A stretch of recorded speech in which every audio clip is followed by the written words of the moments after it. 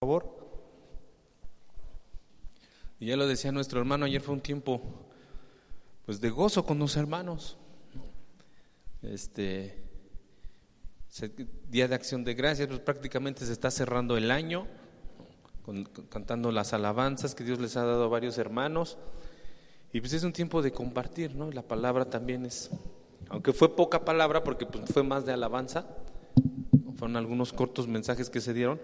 Pero pues como ministerio que somos, como esta iglesia, pues son palabras que son importantes, que van marcando, van dejando ver cómo nos van, cómo el ministerio, cómo Dios va usando el ministerio y hacia dónde vamos y cómo vamos sorteando las olas y es muy importante que estemos en esa sintonía.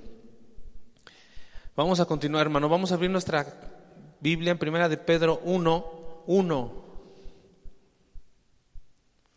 Y vamos a leer del 1 al 9 otra vez. Seguimos sacando muchas cosas de estos 9 versículos. Dice así: Pedro, apóstol de Jesucristo, a los expatriados de la dispersión en el Ponto, Galacia, Capadocia, Asia y Bitinia, elegidos según la presciencia de Dios Padre en santificación del Espíritu, para obedecer y ser rociados con la sangre de Jesucristo, gracia y paz os sean multiplicadas.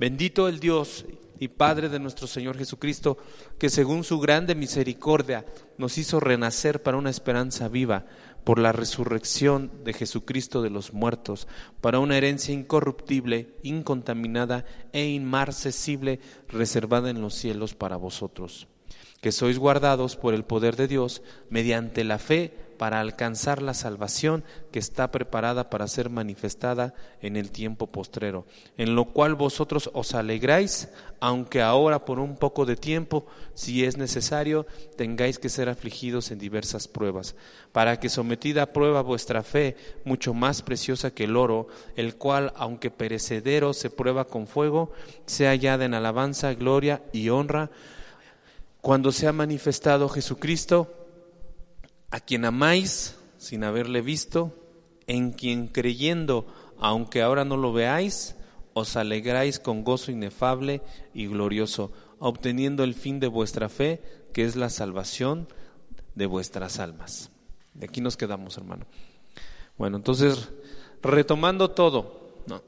Hemos visto que somos llamados, que el Señor, que nuestro Dios, que Dios Padre nos escogió en su presencia. Hemos visto que el Espíritu Santo nos apartó para santificarnos, para obedecer. Y vimos que Jesucristo nos limpia con su sangre para perdonarnos, ¿no? Y que todo esto se da en el nuevo nacimiento, en la regeneración. Cuando nace la persona es cuando el Padre ya escogió, cuando el Espíritu Santo apartó y cuando Jesucristo perdona, ¿no? Y al ser renacidos, al nacer de nuevo, dice, hemos estudiado, obtenemos una herencia como hijos de Dios, una herencia que está en los cielos, que no está aquí en la tierra, una herencia que no se rompe, que no se destruye, que no se oxida, que está reservada para nosotros, ¿no?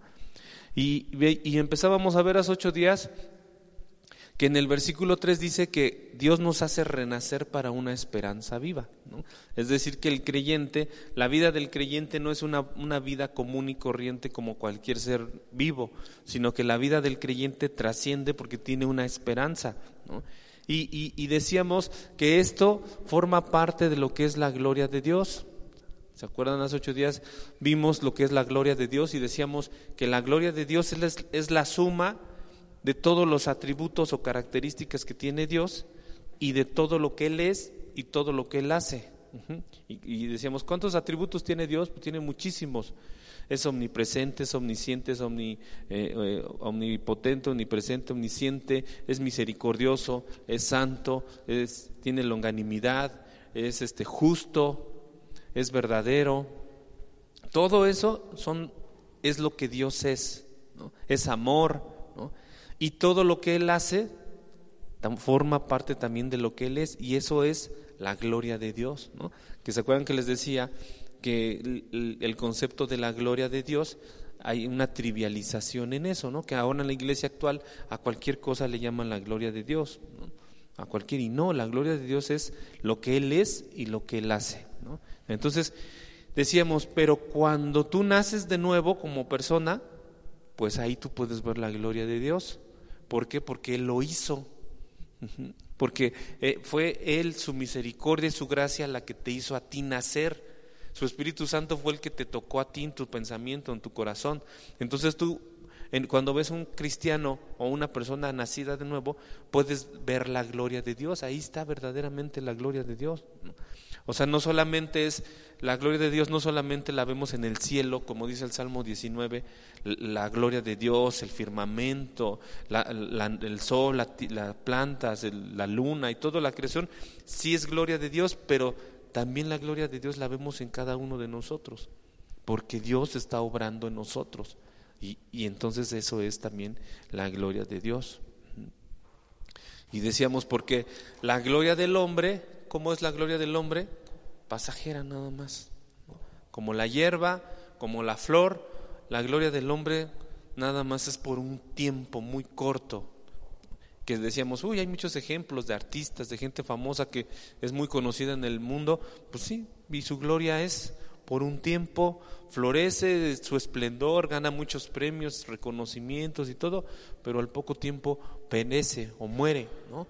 Entonces, esa es la gloria del hombre. Y decíamos, nosotros los cristianos tenemos la gloria de Dios, porque Él nos hizo nacer de nuevo para una esperanza viva, para algo eterno, para trascender, para que nuestra vida no se quede así como cualquier ser vivo, ¿no? Entonces, en ese contexto estábamos estudiando, en ese contexto estamos trabajando, y terminábamos hablando hace una semana que parte de esa gloria que ya empezó nosotros cuando nacimos de nuevo, parte de esa gloria es que Dios nos está preparando, ¿no? Que yo les decía, hagan de cuenta que aquí en este extremo, aquí fue cuando ustedes nacieron de nuevo. Muchos se acuerdan exactamente en qué día o en qué momento, ¿no? Algunos se acuerdan hasta del mes o del año, ¿no? Algunos se acuerdan cuando hablábamos del nuevo nacimiento, algunos ni siquiera se acuerdan en qué momento exactamente nacieron de nuevo, porque lo que es nacido del Espíritu, Espíritu es, ¿no? A lo mejor algunos sí fue en el momento que hicieron una oración, puede ser, ¿no? Que en ese momento el Espíritu Santo los contristó, los derribó el corazón, les rompió esa dureza y pudo ser ahí, ¿no? Pero pudo ser en otro momento, como yo les mencionaba, casi cada quien diera un testimonio y les dijera,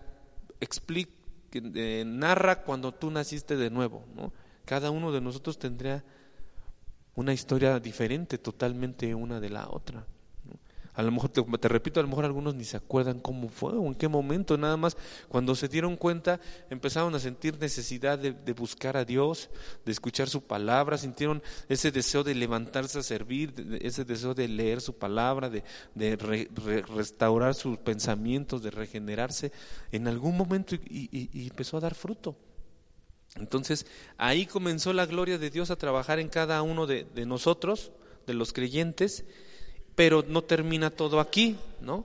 Sino que sabemos que un día estaremos con Él delante de su presencia, ya sea que Él venga o que nosotros nos vayamos, moramos y vayamos con Él. Entonces, ¿qué pasa en ese lapso, no? O sea, lo que es nuestra vida, que pueden ser muchos, pocos años, cada quien tiene una vida que Dios ya está dada, ¿no? Entonces, en ese lapso, decíamos, Dios sigue trabajando con el creyente para su gloria.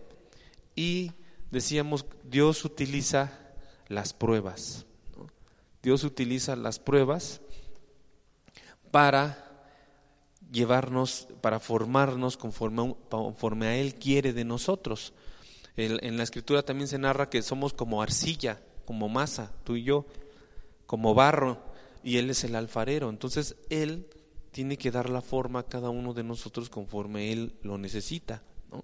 Pueden necesitar un vaso, un plato, una jarra, no sé, en ese mismo idea, ¿no? El alfarero hace lo que él necesita y lo moldea con sus manos, le da el tamaño que requiere, lo mete al horno para cocer el barro, la arcilla, para que se endurezca, ¿no?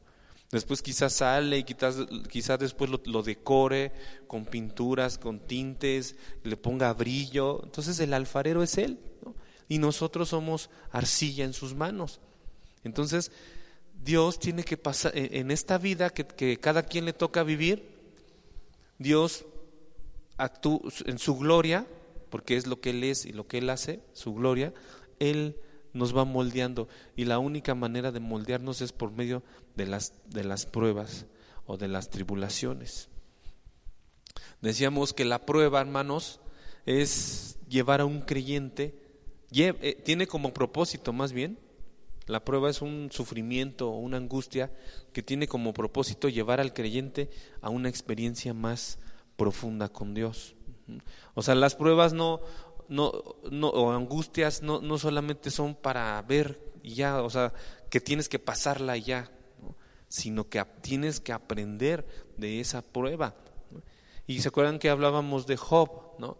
De Job, que fue un hombre que narra la Biblia, que pasó unas pruebas muy fuertes y que concluía él diciendo: de oídas te había oído, mas ahora mis ojos te ven, ¿no? Entonces, veíamos que Job sí conocía de Dios, sí había escuchado de Dios, pero necesitaba adentrarse más todavía en el conocimiento de Dios, ¿no? Entonces, después de que pasó esas pruebas, Job pudo concluir: ahora mis ojos te ven, o sea, ahora ya te conozco más.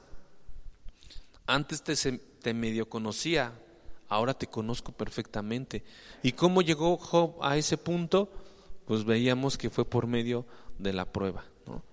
Y veíamos también que las pruebas tienen características, ¿no? Son variadas, son diversas, no son fáciles, traen aflicción, ¿no? Dolor, ¿no? También veíamos que las pruebas son controladas por Dios, es decir, no duran para siempre. Les poníamos el ejemplo del horno, ¿no? Así como un pan o un pastel, el cocinero le tiene que poner 10, 15, 20 minutos, una hora, porque si se pasa se quema, y si no se espera el tiempo necesario está crudo, ¿no? Igual Dios a los creyentes, los que atraviesan por alguna situación, les da el tiempo exacto, ¿no? Y el problema es cuando el creyente no aprende de la prueba. Y poníamos el ejemplo del pueblo de Israel, que su prueba iba a durar 40 días, de Egipto a Canaán, ¿no? A la tierra prometida. Solamente eran 40 días de prueba, que en los que ellos iban a batallar con sed, con hambre, con sol, con frío, y toda esa situación iba a ser solamente un periodo de poco más de un mes. Pero por su dureza y por su corazón que no veía a Dios como el Dios que Él era, veíamos que el tiempo de 40 días se prolongó 40 años, ¿no? Entonces, ¿por qué? Pues porque Dios dijo: no está cocido este pan, lo tengo que regresar. Todavía no está, y lo tiene que regresar, porque el pueblo estaba endurecido, ¿no? Y renegando contra Dios, y reclamando contra Dios, y maldiciendo contra Dios, y reclamándole a sus líderes, a Moisés, a Aarón, ¿no? Porque esto, porque aquello, porque nos dijiste, para qué nos sacaste, estábamos mejor allá, estábamos bien así como estábamos, y queja y queja y queja. Entonces, un periodo de 40 días se volvió de 40 años, y vuelta y vuelta y vuelta en el desierto, ¿no? Porque el cristiano, hermanos, aprende entonces en la prueba madura. Miren, así a grandes rasgos podemos entender esto. Cuando una persona cristiana atraviesa una tribulación, siempre hay como que dos vertientes, dos extremos, ¿no? Una persona cuando está en tribulación o busca a Dios o rechaza a Dios, ¿no? Es decir, si tú estás ¿cuál es lo contrario de tribulación o prueba? Lo contrario sería refrigerio, ¿no? O tranquilidad, ¿no? Entonces, ¿qué pasa? Mucha gente cuando está en tranquilidad es cuando busca a Dios, ¿no? Porque todo está bien, porque todo está en orden. Dice: ahorita estoy bien con Dios. Y llega la prueba y rechaza a Dios, ¿no? Y hay personas que al revés, ¿no? Cuando están en refrigerio o en tranquilidad, no buscan a Dios, ¿no? No, pues como estoy muy bien, pues allá Dios por otro lado. Y cuando llega la aflicción o la prueba, entonces es cuando busca a Dios, ¿no? O sea, tenemos esos dos extremos. Lo más correcto, lo maduro, conforme a lo que muestra la Escritura, es que tanto cuando estás bien como cuando estás en tribulación, tú tienes que estar cerca de Dios, O sea, tu comunión con Dios no debe depender si la estás pasando bien o la estás pasando mal, ¿no? Tu comunión con Dios no debe estar a expensas de si es principio de quincena o final de quincena, ¿no? O tu comunión con Dios no debe estar a expensas de si estás sano o estás enfermo, ¿no? La comunión con Dios tiene que ser todo el tiempo, ¿no? En las buenas y en las malas. Y aquí Pedro, en estos versículos, nos da 4 instrucciones para que podamos atravesar una dificultad. Y están aquí básicamente en el versículo 8. Y la primera instrucción que Pedro nos da cuando atraviesas una prueba es esta, está en el versículo 8 y dice: a quien amáis sin haberle visto. Es decir, la primera instrucción es: ama a Cristo. Ama a Cristo. Y acuérdate que el amor que nosotros le tenemos a Cristo no es un amor que está basado en la vista física, porque obviamente nadie de aquí, y en muchos siglos, nadie ha visto al Señor con sus propios ojos, ¿no? Salvo aquella primera generación, cuando el Señor vino a la tierra. Fuera de esa generación, pues nadie de nosotros ha visto al Señor jamás, ¿no? Entonces, pero aquí el versículo 8, Pedro nos dice: a quien amáis sin haberlo visto. O sea, tu amor por Él no se basa en la vista, ¿no? Sino que tu amor por Cristo se basa más bien en una relación. Y esa relación es por medio de la palabra de Dios, porque en la palabra es donde nosotros conocemos a Cristo. ¿Se han puesto a pensar por qué en la Biblia, habiendo 4 evangelios, en ninguno se narra cómo era Jesús físicamente? No nos dice nunca si era alto o bajo, si era moreno, si era blanco, si tenía el cabello güero o cabello oscuro, castaño. No nos dice nada de cómo era físicamente. Podríamos suponer que por haber sido carpintero, que en el original la palabra griega del oficio de Jesús y de José, su padre, aquí en la tierra, era tecnón. Y la palabra tecnón, muchos la traducen como carpintero, pero en realidad tecnón era la construcción. O sea, era trabajar la piedra, trabajar la albañilería, trabajar la madera, trabajar todo lo que fuera construcción. Esa era la palabra tecnón, ¿no? Entonces, por alguna situación ahí la palabra, en la etimología le fueron dando el énfasis de carpintería, pero en realidad era todo lo que era la construcción. Entonces, de ahí, ¿no? Algunos suponen que Jesús debió ser un hombre muy fuerte, porque trabajaba en eso, ¿no? Se cargaba, levantaba, construía, serrochaba, clavaba, martillaba. Entonces debió ser un hombre con fortaleza. Es lo único que pueden deducir, ¿no? Y porque caminaba grandes distancias. Del norte de Israel bajaba a Judea, y de Judea se iba a Nazaret y pasaba por Samaria y camina, kilómetros, ¿no? Obviamente descansaba, pero pues tenían una condición física muy, muy fuerte, ¿no? Entonces eso es lo único que podríamos deducir en nuestra mente, pero físicamente no sabemos cómo era, si es más, si tenía barba o si no tenía barba, ¿no? Porque estamos acostumbrados a un Jesús con barba, pero pues no sabemos si la tenía. Eso también lo deduce porque en aquellos tiempos los rabinos y los judíos pues sí se acostumbraban a dejar la barba a todos los varones. Era como una parte de una tradición que tenían allá, ¿no? La barba era como un símbolo, dicen ellos, de autoridad o de madurez. Por eso cuando alguien en aquellos tiempos arrancarle o jalarle la barba a una persona era como muy denigrante en aquellos años, en los judíos, ¿no? Entonces, por eso se podrían decir que tuviera barba, pues quizá, ¿no? Pero no sabemos cómo era. Sin embargo, los evangelios, si bien no nos dicen cómo era físicamente, sí nos dejan ver cómo era en su forma de actuar y de ser, ¿no? Cuando abraza a los niños, te muestra cómo tenía esa ternura, esa cercanía hacia los pequeños, ¿no? Cuando llora, cuando ve que Marta y María están tristes porque se murió Lázaro, pues también él llora, ¿no? Aunque ahí hay un debate, dicen, ¿lloró porque sintió feo que había muerto Lázaro? Un 50% dice eso. Pues es que también él sintió la pérdida de su amigo, ¿no? Pero otro 50% dice, no lloró por eso. Jesús lloró de ver la incredulidad de la gente, porque pues él ya sabía lo que estaba a punto de pasar.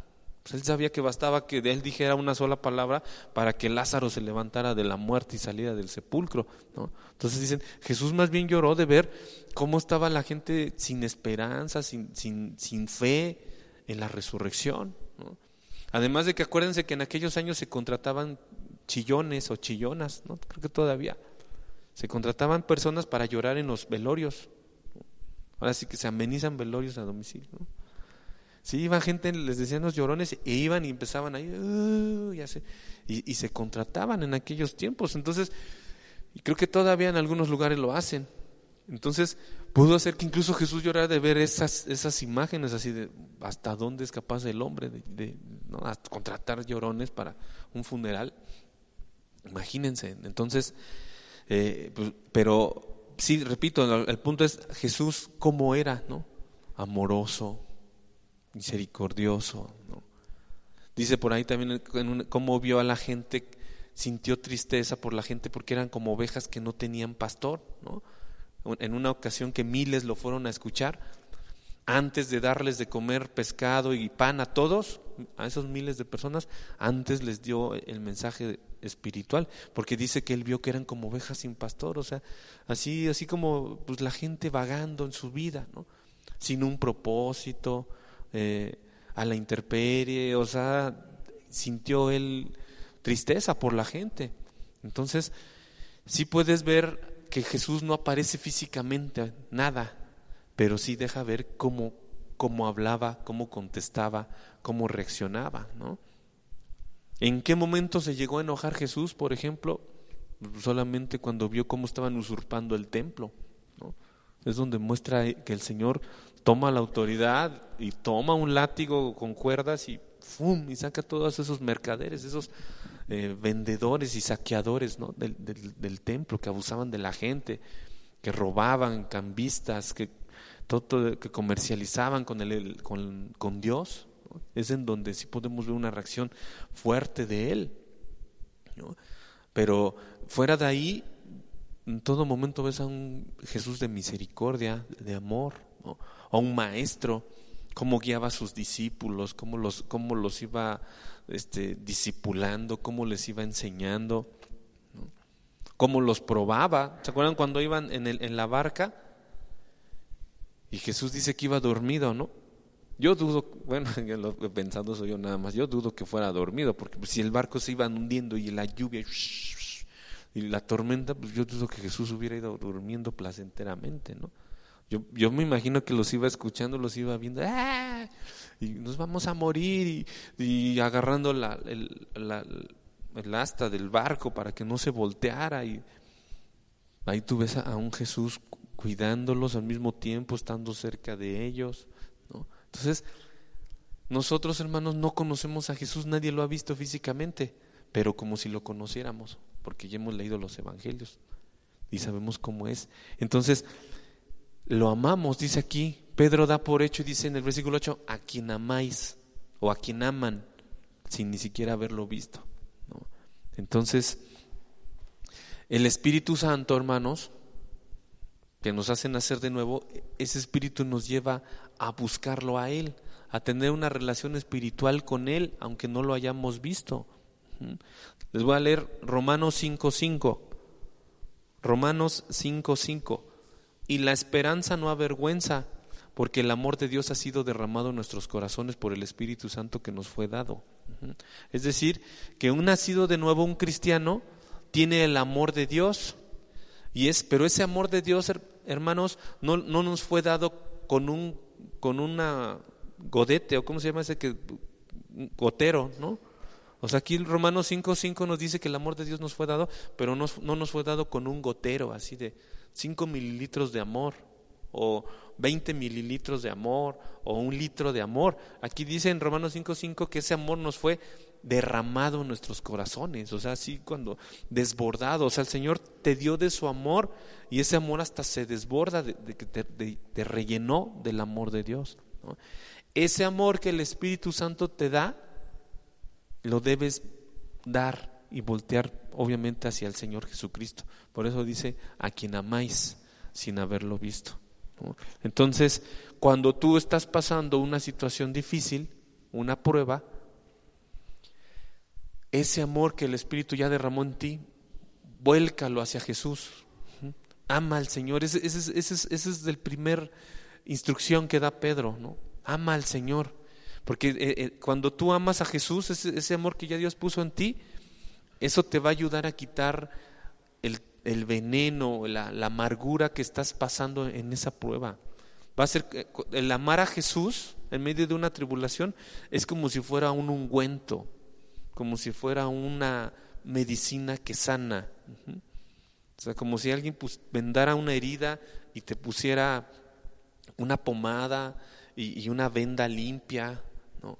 Algo así que cura una herida. Así es cuando tú ejercitas el amor que ya Dios te dio y lo canalizas hacia Jesús. Porque acuérdate que la prueba es como fuego, decíamos, ¿no? Y el fuego es para purificar, no para quemar en el creyente. Repito, en el creyente la prueba es como el fuego, pero el fuego en el creyente es para purificar, no para quemarnos. O sea, no se trata de que nos desintegremos como carbón y nos pulvericemos. El fuego en nosotros es para purificarnos, como el oro. Eso lo vimos hace 8 días. Para que el oro quede puro lo tienen que someter a temperaturas, entonces se empieza a salir todo lo que no es oro, ¿no? Carbonos, tierra, otros metales y otros materiales se van desintegrando y queda el oro puro, ¿no? Entonces no se trata de desintegrar el oro, que no quede nada. El fuego sirve para que el oro quede puro, así nosotros. La prueba no es para desintegrarnos y hacernos polvo, es para purificarnos como al oro. Entonces esa es la primera instrucción: ama a Cristo. La segunda está ahí mismo en el versículo 8: en quien creyendo, aunque ahora no lo veáis, dice también ahí en el versículo 8.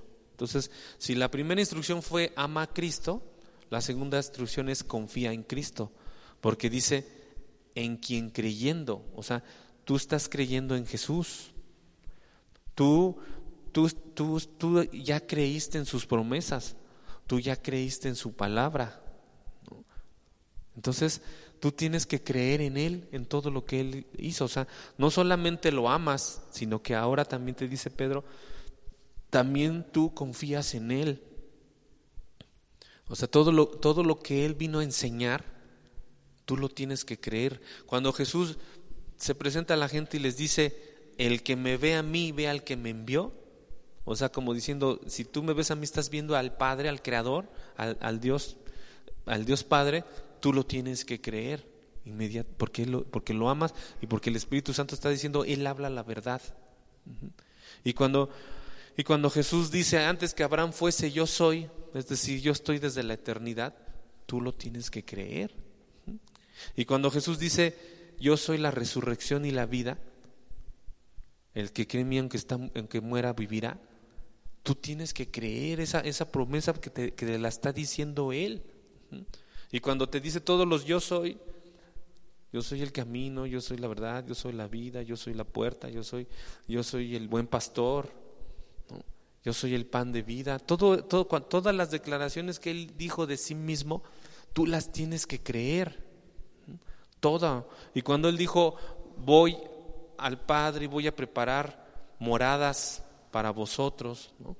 Moradas espirituales, tú lo tienes que creer, ¿no?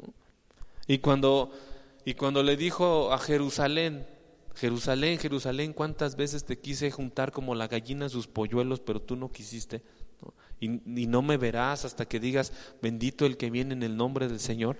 También tú lo tienes que creer, y ahí lo que está diciendo es que un día va a regresar, ¿no? Que un día va a volver con gloria y con autoridad y con poder, ¿no? Entonces todo eso, todo lo que Él dijo lo tienes tú que creer. Y eso, hermano, eso es la segunda instrucción, ¿no? Confía en Cristo, confía en sus palabras.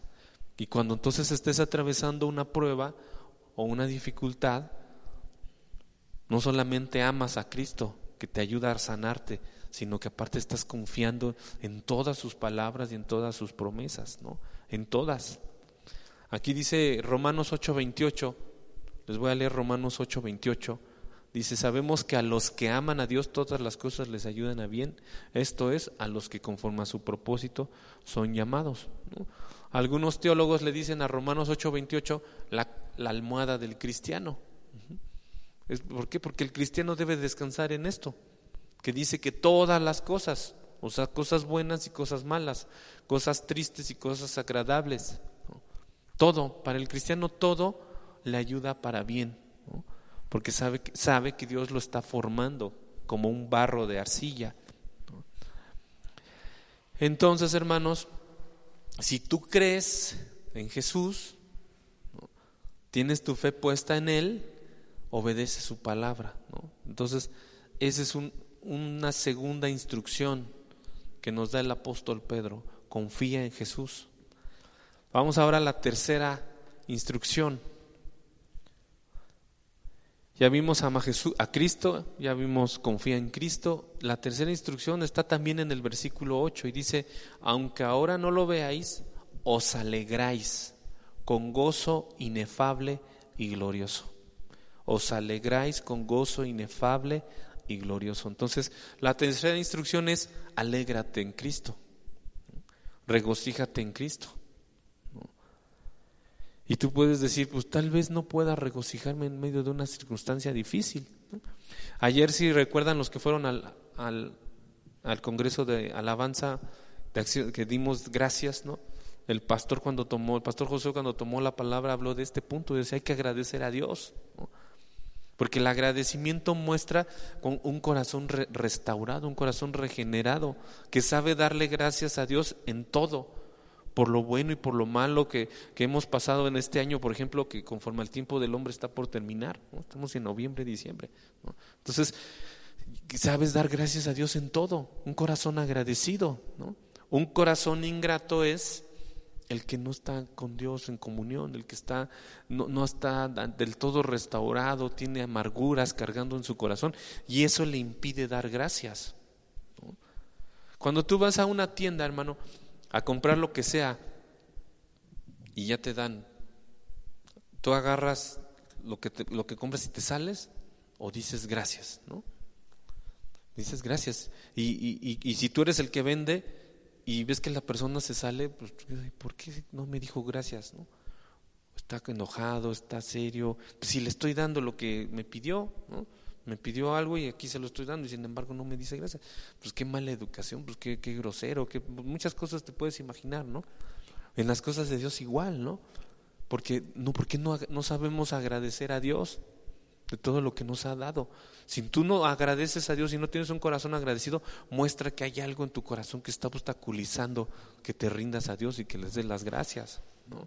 Entonces, hermanos, un corazón agradecido es un corazón que se alegra, y nos está diciendo aquí el apóstol Pedro, os alegráis con gozo inefable, glorioso, ¿no? Ahora también es comprensible que si tú estás pasando una prueba, pues no vas a andar bailando y brincando y dando marometas y saltando, ¿no? Pero aquí se refiere, hermanos, a ese gozo que hay dentro de tu corazón, esa paz que tú estás pasando y que dices, si estoy en medio de una tribulación, Señor, pero me gozo en ti porque tú ya me diste todo. Tú eres suficiente para mí, dice en la Escritura. Como Dios ya nos dio a Jesucristo, ya nos dio la salvación, ya eso es lo más valioso que el ser humano puede encontrar. No hay nada que supere eso. Sí, aquí en esta tierra buscamos un mejor empleo, nos casamos, queremos tener un hijo, hijos, queremos prosperar, eso está bien, ¿no? Es bueno aquí, pero lo más valioso que puede encontrar el hombre es su salvación, porque de eso depende su eternidad, acuérdense, ¿no? Puede ser el hombre más triunfador del mundo e ir directito al infierno a pasar la eternidad en una llama de fuego, ¿no? Y puede ser que no tengas nada y sin embargo tener la salvación, y eso es lo más valioso que podemos encontrar, ¿no? Entonces, en una tribulación, si tú tienes bien claro eso, llevas el gozo de Dios, la paz que da Dios, de que dices, estoy en medio de una tribulación, Señor, pero yo me gozo porque yo sé que tú ya me compraste, que yo te pertenezco, ¿no? Que yo soy tuyo, ¿no? Y en ese gozo maduras, creces. Hay ejemplos de esto, ¿no? Por ejemplo, Abraham. Aquí Abraham, cuando atravesó la prueba más de fuego, así que la prueba de fuego, porque Abraham tuvo varias pruebas, ¿no? Desde la primera, cuando fue que le dijo Dios, deja tu tierra y tu parentela, ¿no? O sea, deja tu comodidad, deja tu casa, tus propiedades, tus terrenos, todo, y salte de ahí con todas tus cosas y te voy a llevar ¿a dónde? Pues a donde yo te diré, ¿no? Desde ahí fue una prueba que Dios le puso a Abraham, ¿no? Y Abraham la tomó y la hizo. Pero cuando Dios le pide a Abraham a su hijo, a su único hijo que había añorado durante años, vean si no, fue una prueba tan tremenda, ¿no? Y sin embargo, si bien no nos dice que se gozó, sabemos que él lo hizo. O sea que Abraham amó a Dios, Abraham confió en sus palabras, ¿no? Y Abraham tuvo paz, tuvo ese gozo, esa tranquilidad y lo hizo. Porque acuérdense que narra en Génesis que cuando él tomó la daga, el cuchillo, y tenía a su hijo Isaac, y si bien Dios lo detuvo, se entiende por lo que está en Génesis y una parte en Hebreos, se entiende que Abraham sí lo ejecutó. O sea, no lo ejecutó físicamente, no lo mató, pero en su corazón ya había una convicción. O sea, él ya nada lo iba a detener, más que Dios, ¿no? O sea, él no se iba a arrepentir así, mejor no. No, ya él muestra a la Escritura que él en su mente y en su corazón ya estaba decidido a hacer las cosas. Ya, entonces, por eso Dios vio su fidelidad. Ya obviamente Dios, que conoce el corazón, los pensamientos más escondidos del hombre, Dios lo detuvo. Dijo, no lo mates, ¿no? Ahora veo que me amas, ¿no? Veo hasta dónde fuiste capaz, Abraham, de hacer por mí, ¿no? Pero vemos que, como decíamos hace un momento, pero Dios no lo llevó hasta ese punto de matar a su propio hijo. Pero él sí lo ejecutó, ya tenía la convicción, ¿no? Y en Génesis 22:16,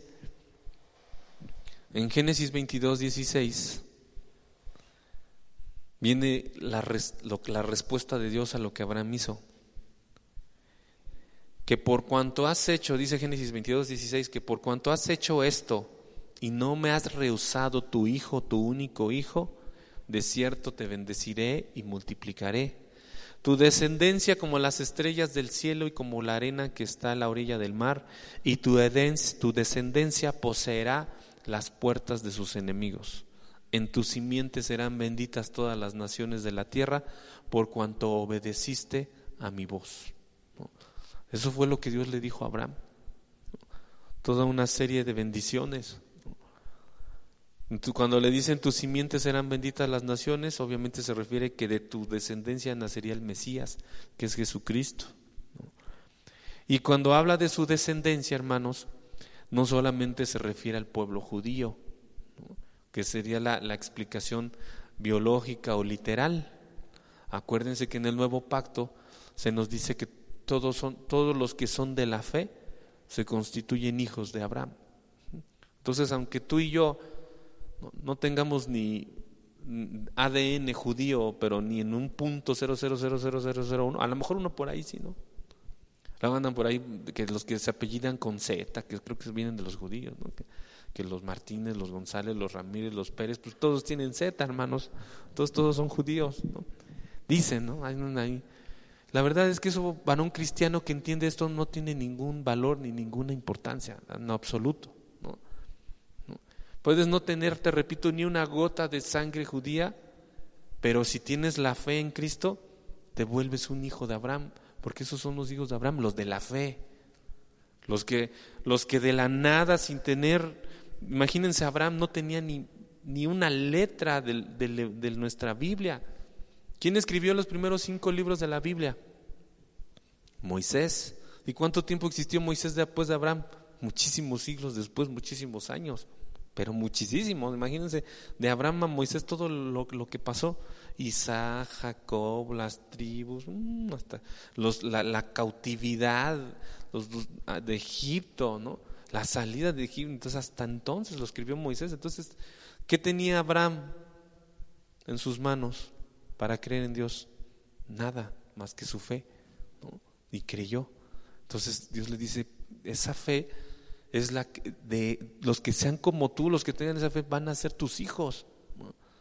Entonces, te repito, no necesitas tener sangre judía, tener la fe en Cristo, tú te vuelves un hijo de Abraham inmediatamente, ¿no? Y no tienes que ponerte equipá, ni dejarte tus clairelitos aquí, tus chinitos aquí, ni ponerte un manto blanco con azul para orar, ni ir al muro de los lamentos y estar, oye Israel, Jehová nuestro Dios, Jehová único es. No, la fe, ¿no? ¿Se acuerdan que el Señor Jesucristo decía, misericordia quiero y no sacrificio, ¿no?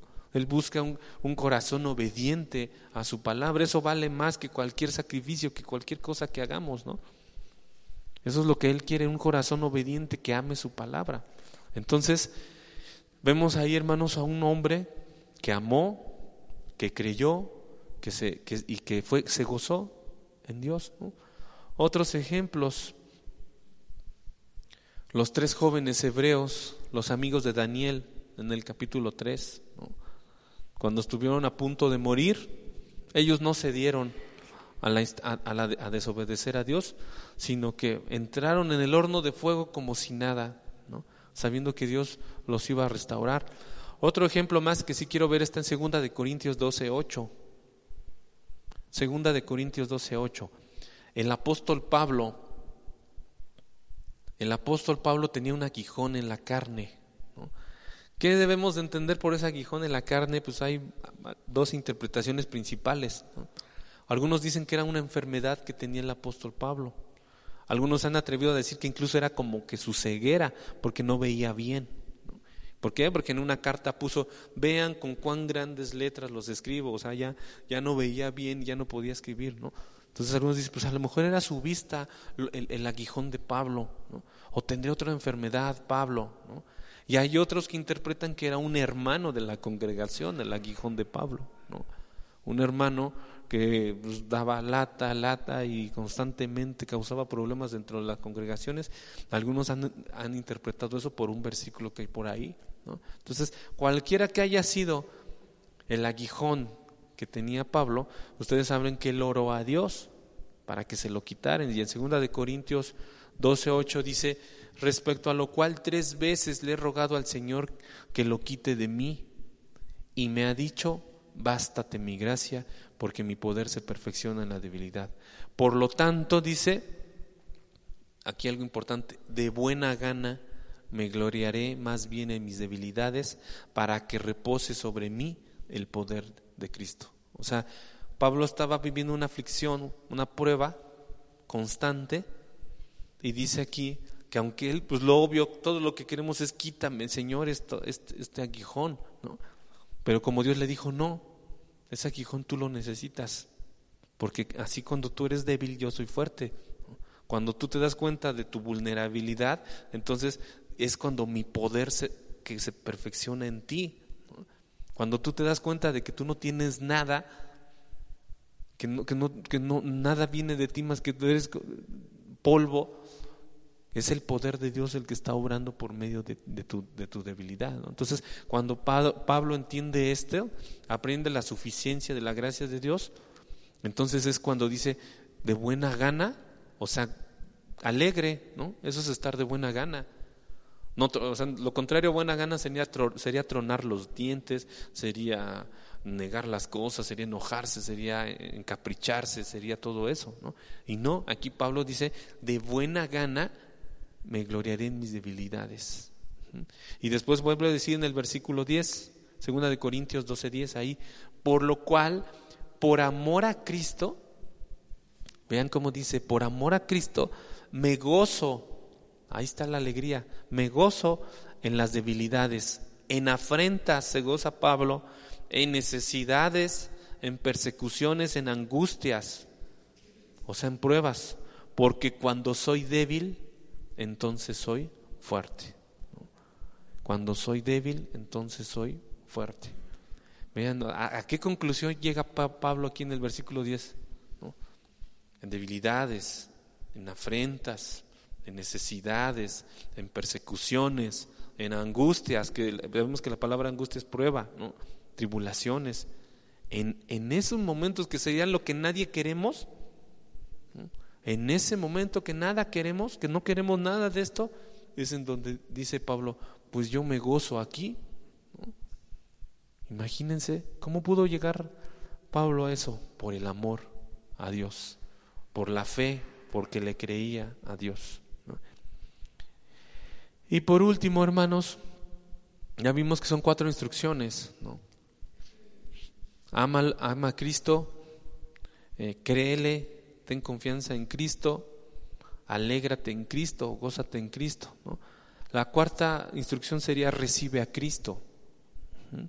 Recibe a Cristo. Y eso está en los versículos 9 al 12. Se los voy a leer muy rápidamente. Donde habla la parte de la salvación. Dice así. Primera de Pedro 1, 9 al 12. Obteniendo el fin de vuestra fe, que es la salvación de vuestras almas. Los profetas que profetizaron de la gracia destinada a vosotros inquirieron y diligentemente indagaron acerca de esta salvación, escudriñando qué persona y qué tiempo indicaba el Espíritu de Cristo que estaba en ellos, el cual anunciaba de antemano los sufrimientos de Cristo y las glorias que vendrían tras ellos. A esto se les reveló que no para sí mismos, sino para nosotros administraban las cosas que ahora os son anunciadas por los que os han predicado el Evangelio y por el Espíritu Santo enviado del cielo, cosas en las cuales anhelan mirar los ángeles. Entonces, de aquí del versículo 9 al 12, que lo vamos a desarrollar más la próxima semana, aquí lo que se ve en estos versículos está hablando de la salvación, está hablando del mensaje del Evangelio que se dio, dice aquí, hace muchos años. Los profetas que profetizaron, ¿no? Ellos, imagínense, Isaías, Elías, Malaquías, todos, el mismo Moisés también fue un profeta, todos ellos inquirieron o decían, va a haber una salvación, pero ¿cómo va a ser? ¿Quién va a ser? ¿No? ¿Cómo llegará? ¿No? ¿En qué tiempo? ¿En qué momento será? O sea, ellos estaban inquiriendo ¿cuándo será? ¿De qué manera? ¿No? Y por ahí ya Malaquías, Dios le mostró por el Espíritu Santo y le dice, va a ser en Belén, Efrata, donde van a ser, ¿no? Entonces, ya allí se inquirió y ahí ya se dejó ver una luz, en Belén nacerá, ¿no? Y ya Isaías por ahí dijo, y será su nombre admirable, Padre eterno, consejero, príncipe de paz. Ya a Isaías el Espíritu le dejó ver cómo iba a ser Jesús, sus atributos, sus características, ¿no? Y el mismo Isaías o el salmista escribe el sacrificio de Jesús, ¿no? Es esto. También se anunciaron los sufrimientos de Cristo, como dice Primera de Pedro 1:11, ¿no? Que serían agujeradas sus manos y sus pies, que le harían una lanzada aquí en el costado, que lo maltratarían, que se repartirían sus vestidos, los soldados se harían suertes para quedarse con su vestimenta, ¿no? Todo eso ya estaba anunciado, ¿no? Eso nos está hablando de la salvación, ¿no? Entonces, por eso aquí estos versículos nos están diciendo, esto ya estaba desde hace tiempo atrás y se nos reveló, ¿no? Se nos reveló por el Evangelio, dice en el versículo 12, predicado el Evangelio por el Espíritu Santo enviado del cielo, cosas las cuales anhelan mirar los ángeles. ¿Por qué habla de esto? Porque los ángeles mismos, muestra la Escritura, hermanos, que ellos se maravillan de cómo trabaja, de la gloria de Dios, porque al final el Evangelio es la gloria de Dios, porque es lo que Dios es y lo que Dios hace. Entonces los ángeles mismos se maravillan de ver cómo trabaja el Espíritu de Dios en la gente, ¿no? Y esto es la salvación, que sería, hermanos, pues la 4ª instrucción, ¿no? Entender que al recibir al Señor Jesucristo, ¿no? Al creer en Él, pues entonces la prueba o la tribulación, cualquiera que ésta sea, pues la vamos a poder atravesar, ¿no? Estamos experimentando la gloria de Dios en nuestros corazones, ¿no? Y todo esto, hermanos, pues hace estas 4 instrucciones que nos da Pedro. Ama a Cristo, créele a Cristo, Gózate o alégrate en Cristo y recíbelo, recibe su evangelio, vive en Él, ten comunión con Él, con el Señor, ¿no? Y si tú unes estos 4 puntos, las tribulaciones que lleguen a nuestras vidas las podemos sobrepasar. Entonces, aquí tú vas a crecer, vas a madurar, vas a purificarte como el oro.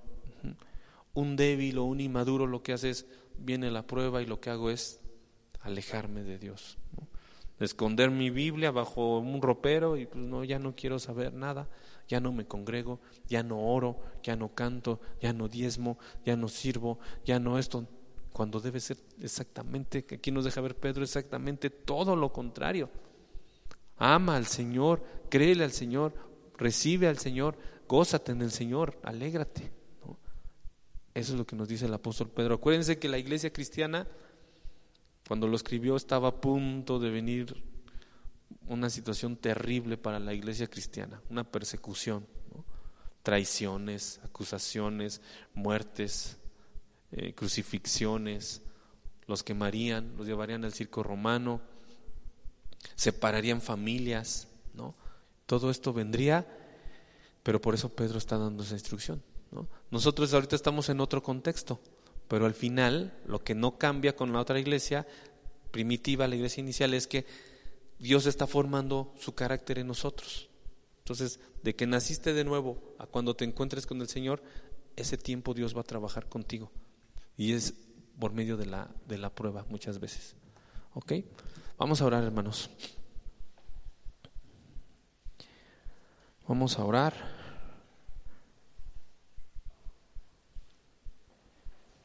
Y cierre sus ojos y díganle al Señor: bendito Dios, te damos a ti, Señor, la gloria, la alabanza, la autoridad, porque tú eres el único Dios vivo y verdadero. Señor, reconocemos que tú eres nuestro Salvador, y también, Señor, reconocemos que somos vulnerables, que fallamos, que atravesamos diferentes pruebas, Señor, grandes, pequeñas, y que te pedimos perdón si muchas veces hemos pensado en desertar y dejarlo todo, Señor, porque hoy entendemos que que la única manera de poder sacar adelante cualquier situación, Señor, es estando contigo, porque separados de ti nada podemos hacer. Así que, Señor, te pedimos perdón si hemos dudado, si ha flaqueado nuestro amor hacia ti, si no te hemos creído en tus palabras, si lejos de alegrarnos en ti refunfuñamos y nos enojamos, Señor, incluso maldecimos. Te pedimos perdón, Señor, porque entendemos que tú nos estás moldeando como un alfarero, que tú nos estás purificando como al oro, que tú nos estás llevando a crecer, a madurar, a parecernos más a ti, a ser cristianos genuinos, para que podamos dar fruto apacible, para que podamos dar a conocer tus maravillas. Porque sabemos, como lo leímos, Señor, que tenemos una herencia incontaminada, inmarcesible, reservada para nosotros. Y mientras llegue ese día, Señor, te pedimos que tu Espíritu Santo nos ayude en nuestras vidas, en este año que termina, en este año que comienza pronto, Señor, que tú mores en nuestros corazones, Señor, en nuestras familias, en nuestros trabajos, en nuestra escuela, que tú estés ahí, Señor, respaldándonos y llenándonos con tu Espíritu Santo. Gracias, Señor, a ti sea toda la gloria, el poder y la alabanza. Amén. Dios les bendiga, hermanos, nos vemos en un ratito.